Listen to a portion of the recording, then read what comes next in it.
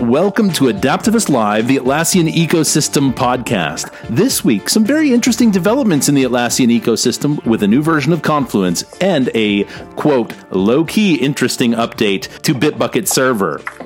I'm Ryan Spilkin, and joining me today are Brenda Burrell and Jamie Sawyer.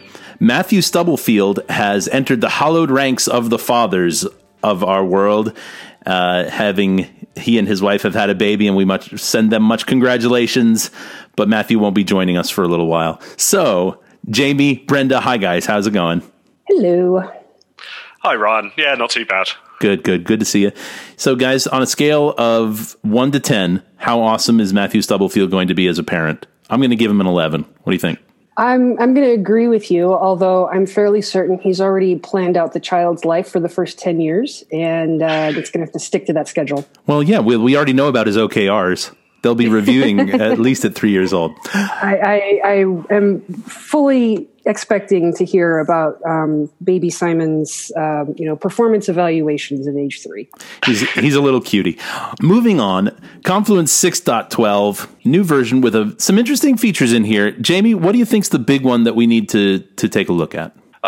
From my perspective, the changes within the Synchrony setup are quite key within this one. This is one of the greatest bugbears that we've seen with customers, with getting their data center instances up and running and making sure that when they do spin up new nodes, they're actually running properly. It's a very simple change, I will suggest that, but it means that you don't need to be continually updating your configuration files with separate Synchrony server URLs. This means that it will automatically be spinning up Synchrony proxies and Synchrony applications within your Confluence nodes. This just makes your admin so much simpler, and it's the way that they've implemented this means that you don't need to change any processes that you currently have. It means that for new customers, it's going to be a lot easier for them to get started using BitCenter. And the node functionality that comes along in Data Center also allows you to take the worry out of PDF exports. So this spins off an intensive process to another node. Am I right? It's effectively pushing it off to an external process pool. But yes, in essence, what it's doing is allowing these CPU-intensive tasks, and they've added PDF exports to this list of CPU-intensive tasks, so as that they're not going to impact your day-to-day running. So it means that when people do PDF exports, you're not going to see a slowdown on that node anymore. Nice. And something that also could be pretty handy to the admins out there, there is now a Microsoft installer package available to easily distribute the companion app across your organization. What this does is allows you to take advantage of the document repository aspect that was released in Confluence 6.11 to better effect on Microsoft networks. So have fun with that. Edit your files and save them back to the Confluence page. It's going to be wonderful. If you wanted to add on to that, the kind of point of that one is to make it easy for admins to push this to all of their teams so as that their individual users can have this pre-installed on their machines, so as that they can then utilize that feature without, in a seamless way, is probably the key to that one. And Jamie Sawyer actually fixing what I missed in the new Confluence update. Now, when I said double quote low-key interesting earlier, I was referring to Jamie's thoughts on Bitbucket Server 5.14. Jamie, you want to tell us why this is low-key interesting? Yeah, so obviously as part of my line of work, I do a lot of migrations, in particular migrations from server installs to data center installs and things like that as companies grow. One problematic side of this within Bitbucket has always been that Bitbucket does not really provide, or hasn't in the past provided, a nice way of creating a portable set of your configuration. Obviously, Git repositories are simple enough to move from one server to another, but your configuration has always been a bit tricky. You don't have an XML export in the same way as you do on Confluence or Jira. What has been released in Bitbucket Server 5.14 is actually some REST endpoints that create this portable format, which can then be imported into data center instances. It doesn't solve the problem on all sides, but it certainly does for migrations to data center. So this is a big, big change for people that are considering that move towards the data center world and that growing system that everyone seems to have these days. I'm sitting here watching Ryan's eyebrows just get higher and higher, and I'm wondering, how much more surprised can Ryan get? I'm not surprised. This is exactly what I was talking about last episode, where, man, you're seeing some things happening for data center. You're seeing immediate and constant change in cloud. Server feels like the insert your favorite euphemism for a neglected thing here. Yeah, I think that's an interesting take. It's certainly, we're seeing a lot of customers growing. And with growing customers, they run into performance problems, or they run into scalability or business continuity requirements that they didn't have when they were a lot smaller.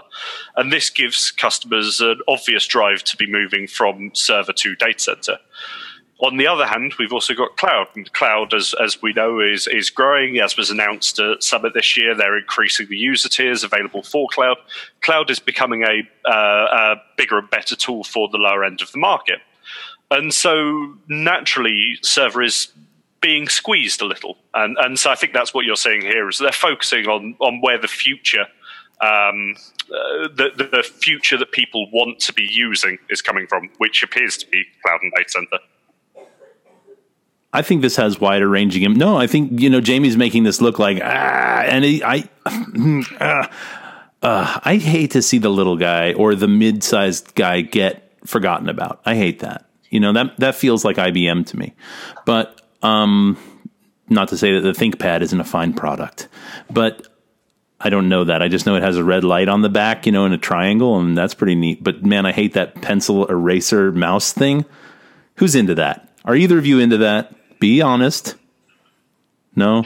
Okay. No, I'm more than happy with my little custom built PC. So we've let Jamie wax philosophic about all the technical stuff. We've got a couple of articles that kind of shift things away from specific products and are a little bit more about teamwork. And so we hit on an article on the Atlassian blog, and of course we'll include a link to that on the SoundCloud page, as always. And it's entitled, "You're Wrong and That's All Right." And it's about intellectual humility. And it starts off with a little anecdote about, turn of the 20th century, there were two quirky scientists who would work all day on a really complicated project, and they'd spend all morning basically yelling at each other and not getting along. And then at lunch, they'd sit down, they'd eat together, and after lunch, they'd switch perspectives, and they'd argue from the other scientist's side. And the blog post goes on to say that these two were Orville and Wilbur Wright, and the rest is history. And so the article talks about how it's okay to be wrong, and talks about intellectual humility, defining it as the non-threatening awareness of one's intellectual fallibility. So it essentially is you recognize and embrace the fact that you won't always be right. Now, of course, I'm always right. So this is going to be really difficult for me, but no debate. It is no debate, none whatsoever. But it's about working to respect other viewpoints and be willing to revise your own. And we don't always see this at work. Our coworkers are pushing their own ideas. This is their approach to things.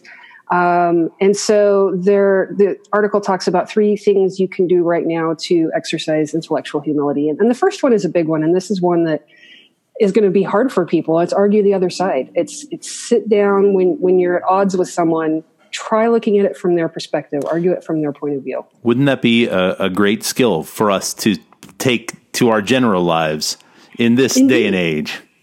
Indeed. And it is something I have been working on is, I try to look at things from other perspectives. This really, it changes the way you think about things. Hey, I'm entrenched in my way or the highway. Maybe there's a better way. And the article talks about if you're asked a question, you don't know the answer, just say, I don't know. That's okay. Pretending you know an answer when you don't can really waste time down the road. And admitting you don't know something helps you build trust with others. So if you're honest about not knowing, your teammates are more likely to believe you when you do know the answer. This is one I struggle with. I really struggle with it. I have a question about this, yes. Brenda. So this is what I do with my kids often, and I'm wondering what your take on it is. I will say, because they'll ask questions that are insightful, interesting, and I have absolutely no idea what the heck they're talking about. So I'll say, I don't know. Would you like my best guess? And sometimes they'll say yes, and sometimes they'll say no. And then I'll base this guess on pure observations that I've had around a particular topic and give disclaimers of that. Is that missing the point of intellectual humility? I don't think it is. That's often my approach. I deliver training courses. I provide consultancy services, and sometimes I get asked things I don't know. And it's I don't know right now. I'll try to synthesize something from the information I do know. And maybe the end result is let me get back to you on that. And that's perfectly fine. It's something that I do kind of struggle with because I want to know all the answers. I'm here as a consultant. I should know everything, that sort of thing. But it's okay to not know. And it's okay to say either this is my best guess, but let me confirm, or I don't know. And I don't know enough about this topic to really give you an educated guess. So let me do some research or get you in touch with someone who does. That's perfectly acceptable. Jamie Sawyer, tell us the story about you having to own up to being incorrect and learn a lesson. I doubt it's ever happened, but give us just one. For me, I think the more interesting side of this, the bit which I get in a lot of trouble with my wife about, is the argue the other side. This is something which I am, as you can imagine, my wife and I have similar views on a lot of things. This said, I will always, without fail, take the other side of an argument. Play the devil's advocate role, really try to explore the problem. And I think this is a really good way, even if you're talking about topics where you're not at odds with someone else, you're actually in agreement. It's an important mechanism for actually getting a broader view of the topic that you're discussing. Whether that's something in the workspace, whether that's something in politics, whether that's something in anything else, it's an important tool to really get at least somewhat more of a rounded view of the topic than you would otherwise have by just saying, I think this, I also think this. Great. That's not much of a conversation, is it? Indeed. And there's this push against, the word argument is seen quite negatively. But an argument, a debate, this is how we learn, this is how we explore a topic. And actually, I think arguments are a very good thing. I would like to hope that my wife agrees, although I'm not entirely sure that's true. Well, she's not shaking her fist at you from off camera, so we're good. Do we know? I don't know. Well, I don't see. Oh, well, true. I don't see. In the camera view that we have. She's in Swindon at the moment, so. Yeah, always she's in shaking Swindon. Her fist at you from Swindon. So recently, with a technical call, I had, and it was a technical call before we spoke to some clients.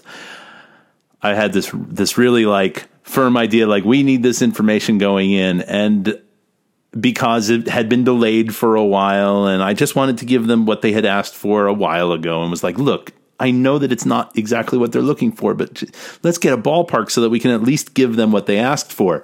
And finally, the technician that was on the call, the engineer on the call, finally brought me around. He's like, look, it could be, no, it wasn't. This time it wasn't you, Jamie. Though Jamie has brought me around. It's one of our colleagues in the managed services team, Matt Hope. Big up Matt Hope for being a reasonable human. He totally helped me be like, okay, I get it. I'm wrong. Thank you for setting me straight. Now let's go to the customer on the same page. I'll echo the shout out to Matt Hope as a reasonable human. And I like that phrase. I think the whole article kind of plays into, as people, ideally we're going to show empathy for others, and that makes us reasonable and good human beings. And so this article kind of plays a lot into that. So the last portion of it, I just wanted to make a comment, was about choosing your words wisely and phrasing things so that you're leaving things open for discussion. So I could be wrong, but, or in my opinion, I will point out, this advice is great if you're a dude. If you're not a dude and you have an opinion and you say, in my opinion, my experience has been that often you're perceived as undervaluing yourself. So great advice for guys to phrase their words, carefully, like, in my experience, or for what it's worth, that sort of thing. I'd be hesitant as a woman in tech to couch my language too much, because that has in the past led to me being ignored, or my input has not been as valued on things. So you would suggest to leave it out and just go direct? Yeah. For the ladies. For the ladies. And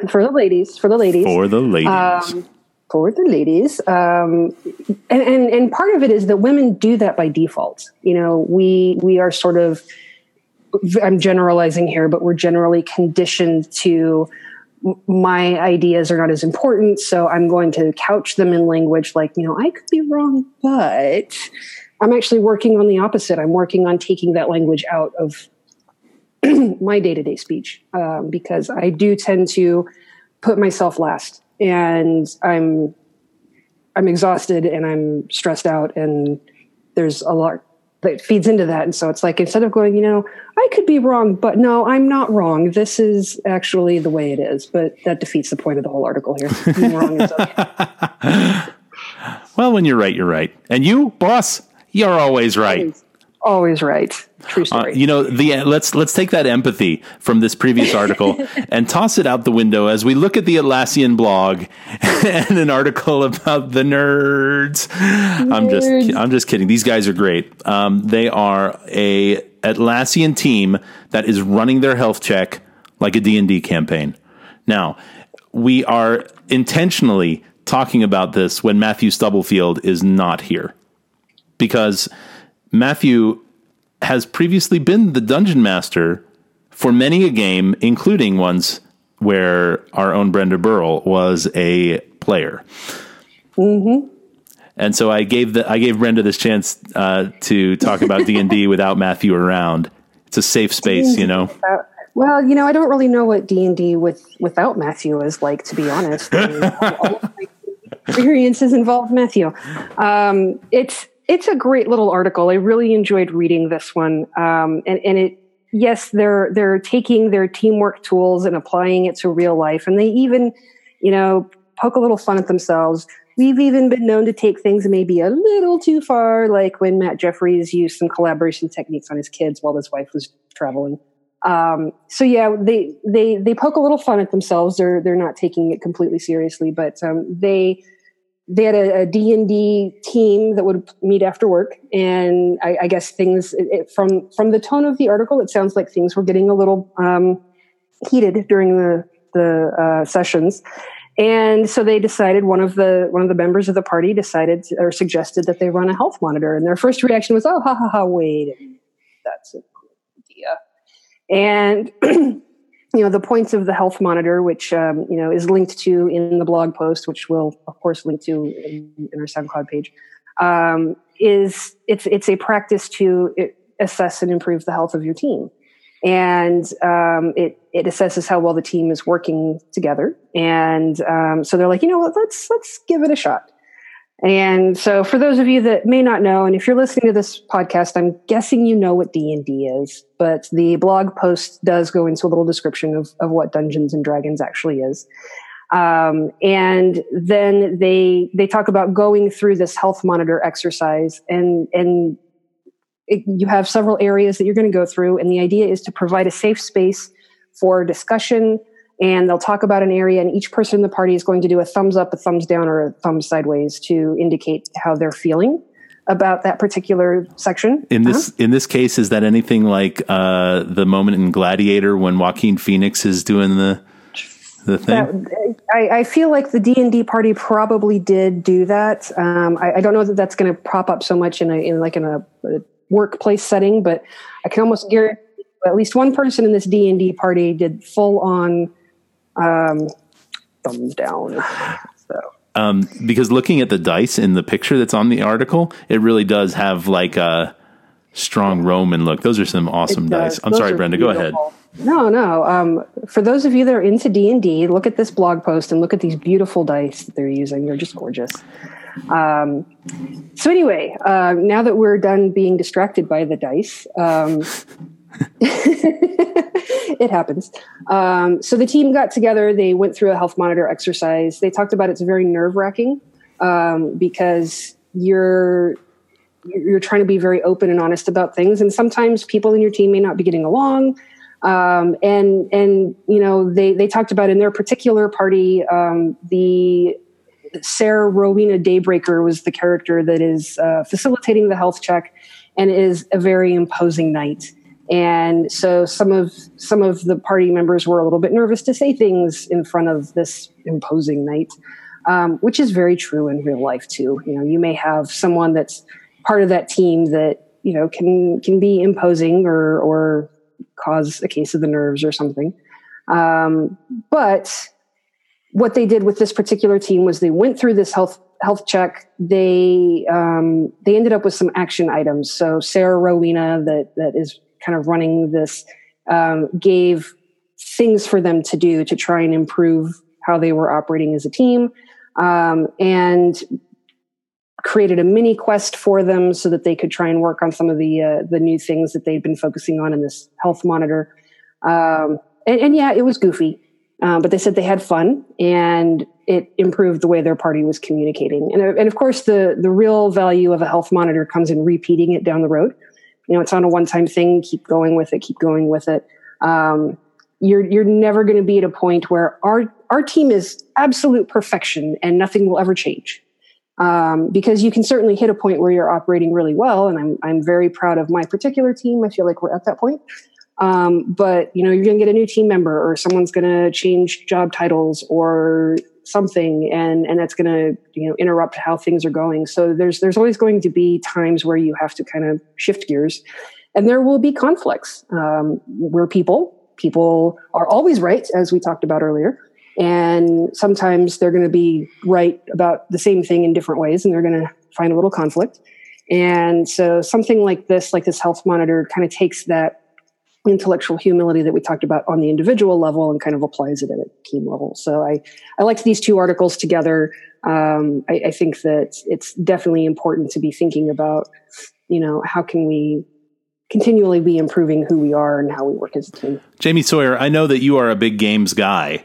Jamie Sawyer provides a lovely, lovely variety of board games for the company game night in the December, in our typical December conference. Jamie Sawyer, but you look like the D&D playing type to me. I have been known to play a bit of D&D in the past. At the moment, I'm a bit more into paranoia than I am D&D, which is a sort of dystopic future where all of the team are basically hiding the fact that they're fighting against each other while on the surface pretending to like each other. It becomes quite fun. One thing that I think is going to be quite interesting for my next Paranoia campaign is I did notice within that team you actually provide a template for this health monitor. So I'm going to be taking that and trying to do that with my troubleshooters within my next Paranoia game. What? Because I think this could be quite fun. Please report back. Let's do a podcast where we talk about the results. Okay, but Jamie, is this a role-playing game like D&D, just with a different set of rules that dictate behavior? Yeah, tabletop role-playing game. They've just released a new version of it. Originally came out in the, I think, 80s or 90s, and they've just released a new version of it, which we've been getting into over the last month or so. So are there any campaigns that you've played where you think, man, we could have used a health check? I mean, the health check is going to be used by me as the dungeon master as ammunition against the players, because that's how Paranoia plays. Oh, but like in the past, any of your D&D campaigns in the past where the party just struggled, you got a good story for us? Did you have a Leroy Jenkins?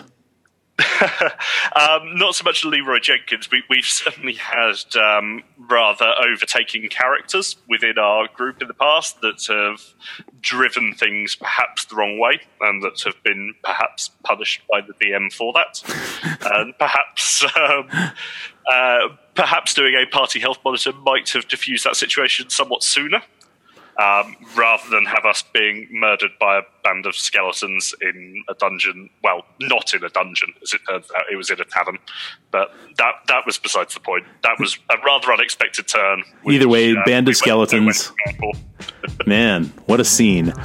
All right, everyone. That's it for this week's edition of Adaptivist Live. Thank you so much for listening. Do you want to talk with us? Do you want to be on this podcast?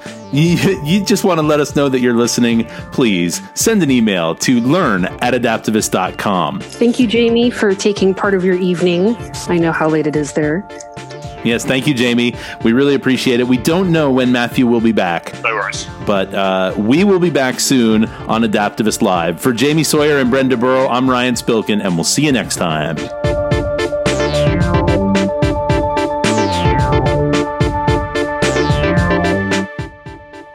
Microsoft installed a package. Oh, okay. All right, so let's... So you can set that group policy.